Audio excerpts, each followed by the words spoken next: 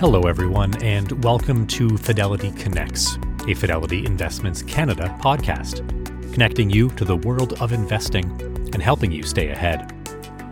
An exchange-traded fund, or ETF, is like a basket made up of stocks, bonds, or any kind of asset you can invest in. ETFs cover a wide range of options, giving investors exposure to many investments. So just what are the different types of ETFs on the market? And what does Fidelity bring to the table that's unique from our competitors? Étienne Joncas-Bouchard, ETF strategist, joins host Brian Borsakowski today to break down the latest ETF trends, including potential industry changes.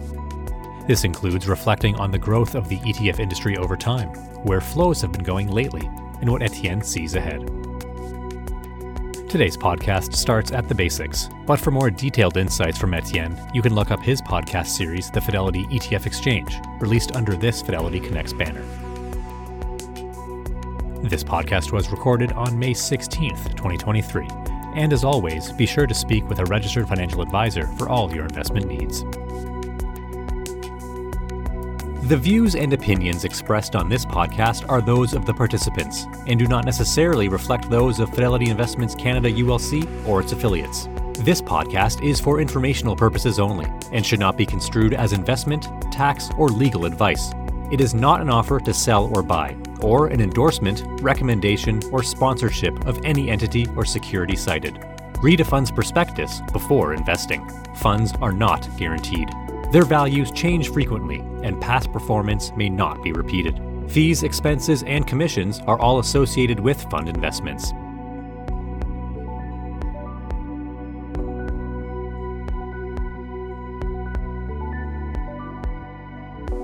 Thanks for being here.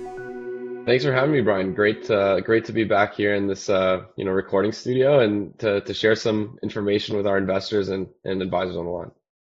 So let's start off with kind of the ETF market. The last few years have been really great for Canadian ETFs, record-breaking kind of sort of success. And why is that? Why are we seeing such interest in ETFs? Well, there's probably a lot of things to unpack there, but it has been, like you said, some really, really solid years for the Canadian ETF industry. We're up to about 375 billion in assets in Canada alone. As of the end of April. That's coming off of, like you mentioned, 3 really strong years. So the record-breaking year, 2020, 2021, and 2022 were the 3 best years in history, with last year about 35 billion in net new assets coming in. So continuing off growth that really picked up post 2008, 2009. So post Great Financial Crisis, the ETF vehicle became very popular among investors. And I think there's a few main reasons for that. First of all is just choice, right? There's so many different ETFs out there that there's really is something for everyone. So regardless of, your investment style as an investor, whether you're looking for very niche type products where you want something very core, you just want a, simplified, diversified, kind of portfolio. There's those also. And so I think that's the number one thing driving there. Another thing is also, ease of access. So it's fairly easy to trade, right? You get access to them on various brokerage platforms. You can get through your financial advisor. It's a very simple vehicle to trade. It's very much like a stock would be, with even greater benefits to a certain extent, which we can get into later in terms of liquidity and things like that. But so ease of use, choices, and then lastly is fees. So a lot of ETFs generally offer lower fees. And that's, also dependent on the type of ETFs that you're getting. But, on average, you tend to see some options, at least, that offer discounted fees. We should acknowledge that the ETF actually started in Canada. I mean, it's taken a bit of time for it to pick up here, but the first one was made right here in Toronto. Yeah, absolutely. So the little history lesson there, which is great, right? Because it seems like we attribute the success of the ETF to our American neighbors to the south, because of the growth that they've seen in their industry and just the sheer size of their market, right? So as like a rule of thumb, usually it's about 10 times, pretty much the size of Canada in terms of markets. It's very similar actually on the ETF side. But in Canada, we launched the first real ETF, which was the TIPS 35. So the Toronto Index Participation Shares 35, which basically gave you exposure to the 35 largest Canadian companies. Unfortunately, didn't really get a lot of love, right? It wasn't so popular. And I think that's the main reason behind that is that there wasn't much exposure for retail investors, right? It was more of a product that was focused towards institutional investors and just didn't really pick off. And then what really kickstarted the industry is the introduction of spider ETFs in the US with SPY being still one of the largest ETFs in the world, if not the largest still. And I just don't want to be 100% sure on that. Don't quote me, but it is still one of the largest ETFs, and it tracked the S&P 500. So the growth really kicked off there, and it's been growing at more than 15% at annualized rate in Canada, at least for the past 15 years. So now we're catching up and we're getting there. But yeah, Canada was innovative in that sense. We're a little bit more lenient here in Canada, right? So. Let's talk a bit more about the benefits of ETFs, because one thing that has been interesting that I've seen is that ETFs seem to do well in all sorts of markets. You mentioned 2020 was a record-breaking year. Even this year, there's been some good months where the market's been volatile. 2020, obviously, the pandemic, the big market crash, people were nervous, yet that was a record-breaking year. So why do ETFs seem to perform well, or at least, from an asset perspective, of people interested in ETFs, kind of in any market condition? Mm-hmm. So before I get into that answer, I think it's really important what you mentioned there is when you differentiate performance and then asset growth, right? So you can get a lot of purchases and do well in a product that from a performance standpoint in your portfolio maybe was down, right? So I think when we say ETFs have done well, I think it's really important to say, especially through like the pandemic, there's some ETFs that gathered assets, but were down 10, 15, 20%. And so it really just depends on the strategy that you were using. But it comes back to my comment on choice, right?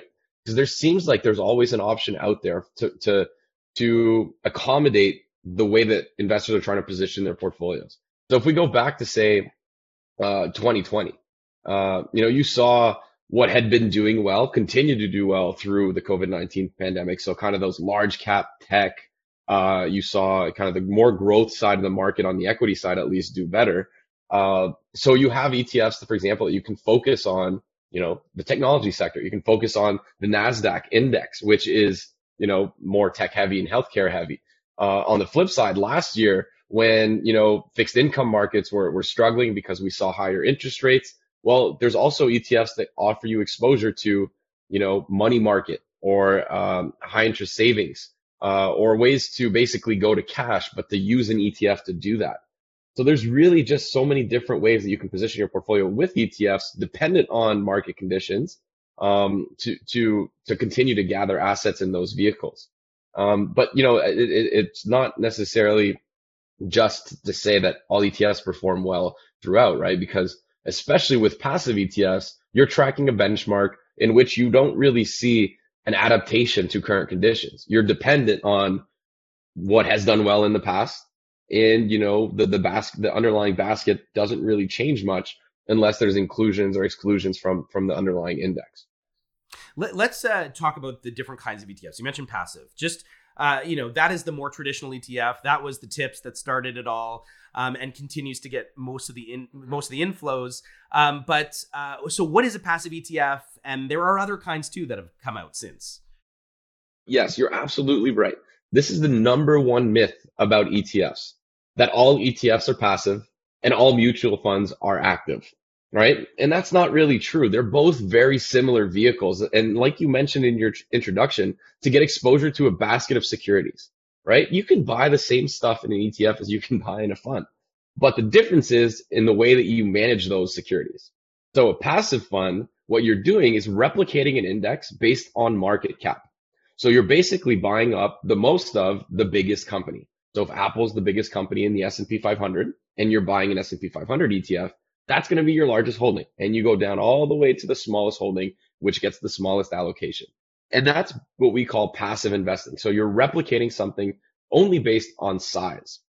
On the complete flip side of that is active management, where you have portfolio managers. And this is where Fidelity has historically it's been our bread and butter because we've got, thousands of analysts worldwide, a number of great portfolio managers which have added value over time. What they're trying to do is actually differentiate themselves, not necessarily as much as possible, but to differentiate themselves from those market cap weighted indices to try and outperform that said index. So what they do is, they go through financial statements, they look at various variables, ratios, metrics, meet with management teams to understand the differences between various investments and companies. So by doing that, what they're trying to do is eliminate some of the companies from the broad index. So that's one way to create what we call active share. So basically differentiation, or you can increase the weight of a stock, reduce the weight of a stock in order to beat a benchmark, because each portfolio manager has their own benchmark that they're trying to outperform. And that's really the complete polar opposite. And then the third category, we call it the fidelity factor here, obviously, because we're at Fidelity. But another way to say it is either smart beta investing, quantitative investing, and it's really a hybrid approach between the two other extremes, where we're trying to systematically pick stocks. So there's not a portfolio manager, pulling strings on a daily basis, but instead of using the market cap as the one defining trait to pick a stock like passive, we're going to look at fundamental characteristics, profitability, valuation. We're going to look at the volatility profile of a given stock, its dividend yield. These are all identifiable characteristics that we've found over time tend to actually better predict performance than size.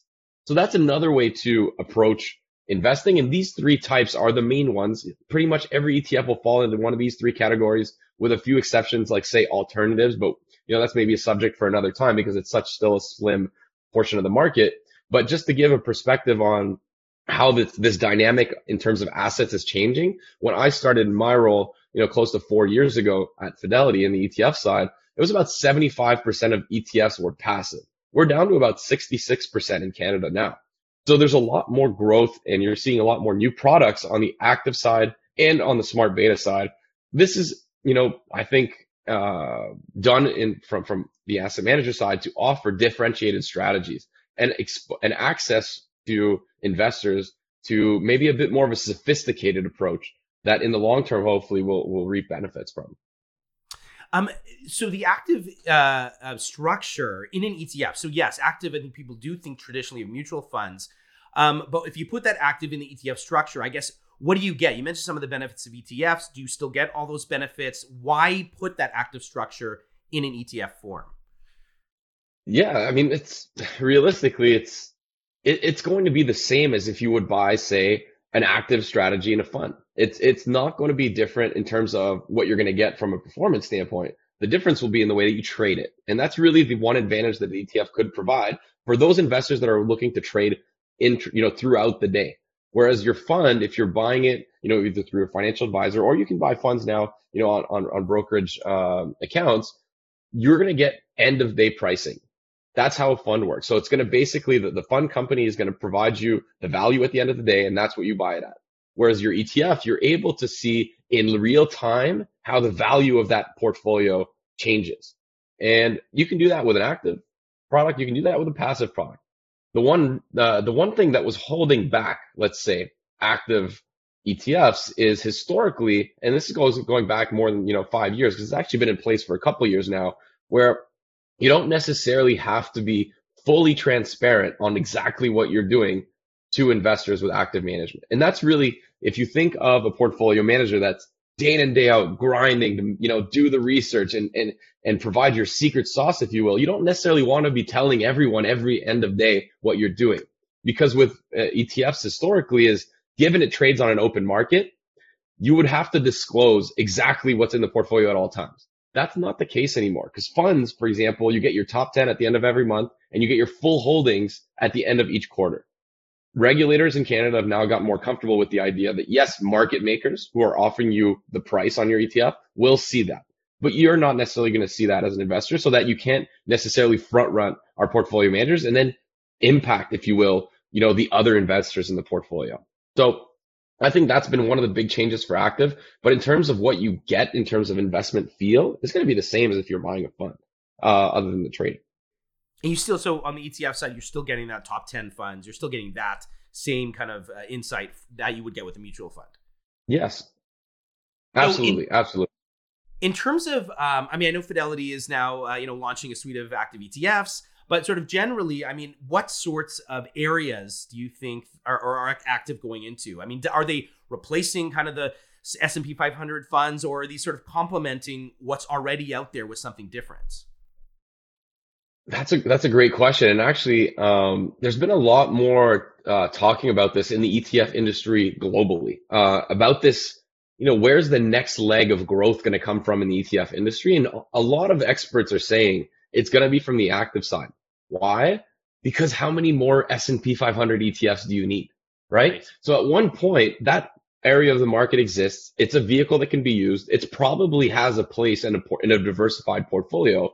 But what we're seeing now is a lot more of high active share strategies. So things that are very different from a benchmark, things that is extremely hard to replicate from an individual investor standpoint.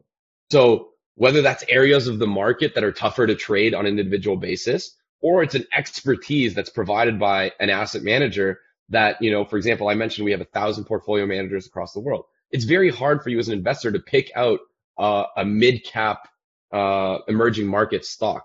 Like, how would you go about finding that? It's very hard to do. Picking a large cap US growth stock, you know, it's pretty easy. Not necessarily to say that you're always going to pick the right one, but you could have taken any one of the fangs, 15 years ago, thrown a dart at the board, picked one of the five, and you would have done quite well. Whereas if you look at markets where there's more information asymmetry, where it's harder to find these opportunities, that's where active management really shines.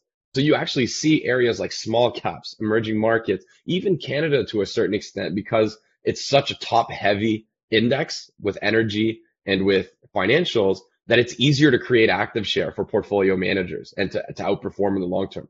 Whereas say an S&P 500 ETF, and I've mentioned it a few times already, the reason why is because that's one of the more efficient markets, right? So buying a passive US equity strategy is not the same at all as buying, say, a passive Canadian strategy.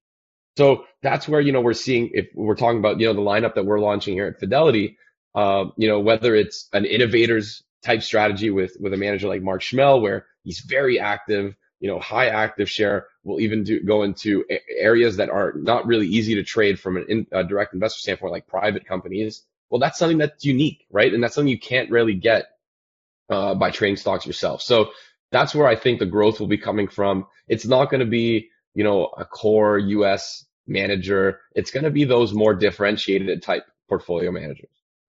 Let's talk a little bit more about the Fidelity aspect of this. And you mentioned Mark. And so are the same fund managers who work on the mutual fund side, are they working on the ETF side? And how are they constructing these portfolios? Yeah, so for the most part, they won't even really know that they're managing an ETF, because what we're doing is we're simply creating another series. So basically, it's the same portfolio, same holdings, with the one exception being the Innovators ETF that we're launching, being for numerous reasons. I won't go into the details, but for a manager, it's not going to be much different. It's going to be the same way. They're going to go about their business the same way as they would in managing their fund. And what that does is, whether you're buying it in a fund or an ETF, you're going to get a very similar investment experience. And it allows for similar flexibility also. So it's not like you're constrained from a trading standpoint. You're not constrained from a market cap standpoint.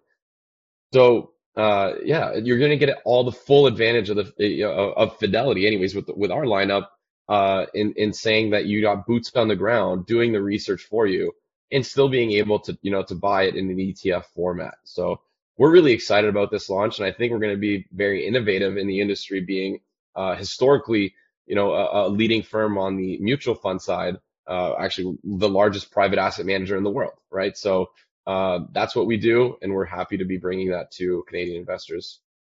How does you also, I mean, you mentioned whatever 1,000 analysts across the world. Tell us a little bit about how the analysts and the fund managers interact. How do ideas get generated and then ultimately get into these funds?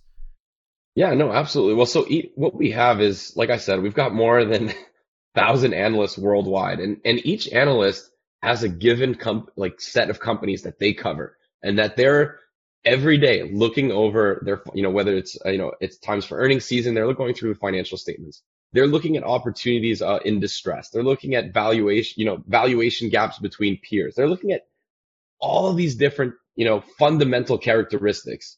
And then those analysts report to the portfolio managers in which they work in tandem with, provide good buy ideas, even sell ideas in certain cases, and then hold ratings. So basically giving each stock their, uh, own rating or perspectives, and then those get incorporated into the portfolios. And not every stock that we have a buy rating on goes into a portfolio. That's not the way it works. It's just that we're continually providing up-to-date fundamental research on pretty much every stock out there, given the sheer size of our analyst group. So whether it's, like I said, a small cap stock, say in China, or whether it's a large cap stock in Canada, we're likely going to have some knowledge about what's going on behind the scenes. And, we mentioned boots on the ground, like meeting with management teams, interacting with them. What are they doing from a sustainability standpoint? What are they doing to improve their margins over time? How are they managing their competitors? How are they trying to, fend off, in an industry, for example, that's in a secular decline? That doesn't necessarily mean it's not a good investment. If it's very cheap, but you need to understand where the head's at for managers, and that's the only way to do that is not, screening through data. It's to actually talk to these people. And with our sheer size, it gives us a lot of access, right? We're able to meet with the top CEOs in the world, and they're openly willing to talk to us because they know, once again, the sheer size and the money that we can move around at Fidelity. So that's a huge advantage, especially in Canada, where a lot of the firms that offer this type of active management tend to be banks or tend to be, smaller asset managers that don't have the resources to go all across the world. In in a market like we're in now, where it's been up and down, we're still seeing inflation. Interest rates are higher, a lot higher than they were, last year. So, how does maybe active kind of play into an environment where it is uncertain, where you are seeing volatility, versus maybe, the last 10 years where kind of markets just sort of went up? Yeah, it's tough to beat the market when everything's doing well, right? We've got managers that did that, but it's a time to shine when things are choppy and when there's opportunities that are rising and there's a bit of stress put on certain sectors, on certain industries, and you can really take advantage of those opportunities having done the homework beforehand. And some examples is also just being tactical in nature. So switching from, if you look at if you bought, let's say, the S&P 500 ETF, and I'm using that example because it's the most popular once again. But it's very tech heavy. Why? Because that's what's done well over the past 10 years. The next 10 years doesn't necessarily mean it's going to be like it was in the last 10 years. And it's not to say that all these secular growers and, the cloud space and in the, metaverse and all these different subsectors in the tech space are not going to grow. It just maybe means, their valuation premium might come down. And that's something that you can adjust if you're buying a passive ETF. You're still getting close to 30% in tech if you're buying a US market type passive ETF, but a portfolio manager can adjust to go into sectors that maybe were out of favor. Think of last year, an active manager could have gone, and a lot of them did, going overweight to smaller sectors like energy. In Canada, obviously it's a big sector, but in the US it's a small sector.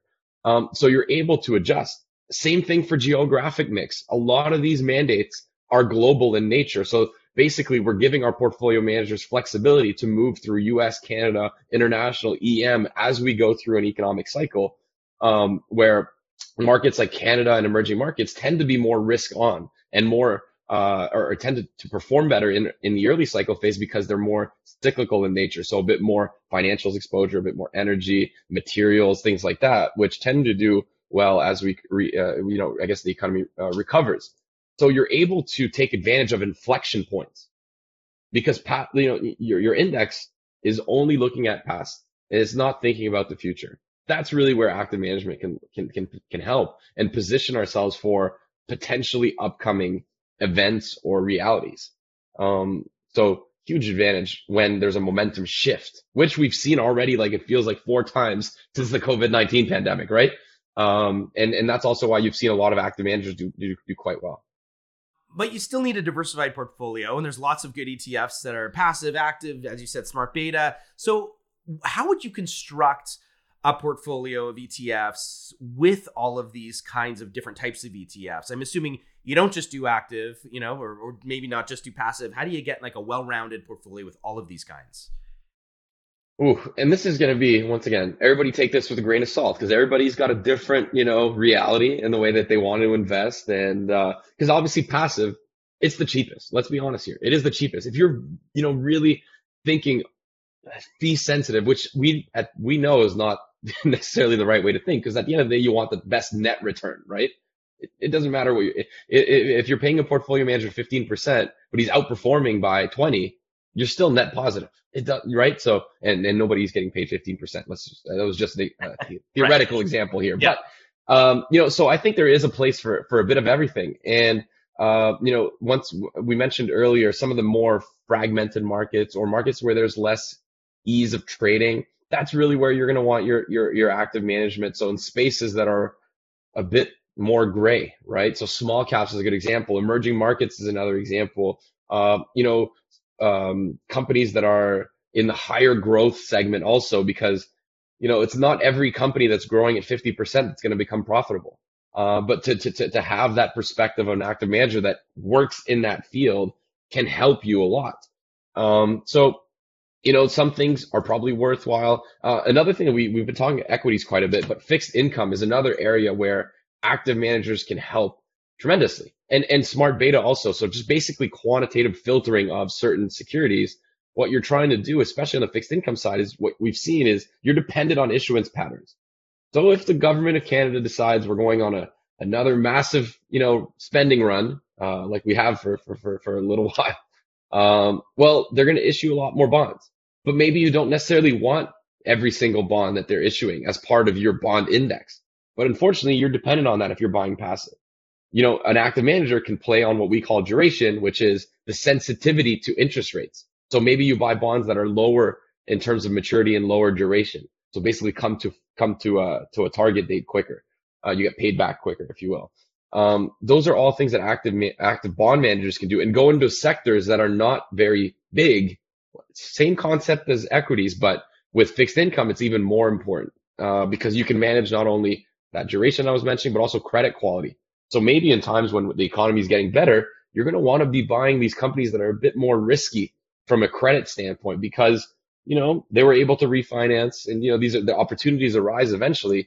But if you're buying a passive index, you're just not getting any of those, right? So I think everywhere where there's less liquidity, you want an active manager there. Right. So active manager there, but some of the bigger things, you still might want a S&P 500 ETF that, that's kind of a foundational ETF. You could still do that as passive and combine those various styles. Active, absolutely. And and that's, I think, what's, and I don't know who's responsible for this, but there's a lot of people responsible for this. We've made it like a divisive thing that you're either, I don't believe in active management and you go full passive, or it's the opposite. It was like, I've found active managers that outperform over long periods, and I only believe in active management. And when in reality, you can have a mix of both. And it's there's a reason why you don't eat the same thing every day, right? Like you can get that same type of offering, if you will, with your investments, or you can consult multiple types of professionals for certain services you require. It's kind of the same thing for investment management. And like you said, like an S&P 500 ETF can be very well paired with an active manager in Canada. It doesn't necessarily mean that you have to go all passive or all active. This is a very wide gray zone. Right. And I have noticed that change over the years too. The combination, it used to be kind of divided. Now it's certainly, the conversation is more about kind of getting this diversified portfolio with all sorts of different managers and styles. And if anyone does, need some advice, you could always talk to a financial advisor as well here. Just want to make that clear. Just before we wrap up, what are some ETF trading best practices that you've seen? Oh, this is a very good little segment that we can wrap up with because ETFs aren't stocks. Stocks aren't ETFs. And I think a lot of investors probably listening in have traded stocks before. Maybe you're newer to trading ETFs. Maybe you have traded ETFs. But there's at least, I'd say, 3 really good tips. First of all, try to avoid the open of the market, so the first 30 minutes and the last 30 minutes. The reason, that's usually when there's more volatility. That's usually when there's a lot more orders. And that also means your spread that you're paying is going to be wider. And what I mean spread is basically the difference between with what people are willing to sell and what you're willing to buy at. And that basically is a cost, an underlying cost. So you want to avoid the first 30 minutes and the last 30 minutes. Second, you always want to put limit orders and not market orders. This is true for stocks also, I believe, but definitely for ETFs, because if you look at a limit order, it's going to allow you to make sure that you get a certain price and you don't get what we call erosion. And basically, the larger your trade, the more important this is. So keep that in mind. Use the limit order, put it in at the price that you want. And usually, if you want to ensure that you get execution as fast as possible, that's going to be the ask price. So you're going to put a limit order on the ask price. You're generally going to get filled. And when you're selling, vice versa as the bid. If you're willing to be patient, you can put it somewhere in the middle. But sometimes the market price isn't reflective of the actual underlying value of the trading basket. So use limit orders. Third is be wary of the underlying holdings that you have in your ETFs, which means if you're buying anything international, those markets don't open and close at the same time as our markets. So when I said don't trade at the first and last 30 minutes, don't really trade international ETFs that hold international stocks or bonds. Don't trade them after 11 o'clock or 11:30 at most. That's usually when spreads will get wider because market makers are going to protect themselves to say, I don't know what it's going to open at tomorrow. So I can give you a price now, but things might change when I can actually trade on these stocks for you. So those are, some tips and tricks, fairly basic, but, can save you a couple bucks when you're trading your ETFs. That is some good advice. I didn't know those. That's awesome. We are going to have to wrap it up now, but it's lots going on in the ETF markets, and I'm sure we'll chat again about what's going to happen in the future. But thank you so much for being here. Always a pleasure, Brian. Thank you, everyone. And thank all of you for joining us today. As always, if you have suggestions on future topics or guests you'd like to see on the show, please share your ideas with us. I'm Brian Borzakowski. Thank you for listening to the Fidelity Connects podcast. If you haven't done so already, please subscribe to Fidelity Connects on your podcast platform of choice. And if you like what you're hearing, leave a review or a 5-star rating. Fidelity mutual funds and ETFs are available by working with a financial advisor or through an online brokerage account. Visit fidelity.ca/howtobuy for more information. While visiting fidelity.ca, you can also find information on future live webcasts. And don't forget to follow Fidelity Canada on Twitter and LinkedIn. Thank you. See you next time.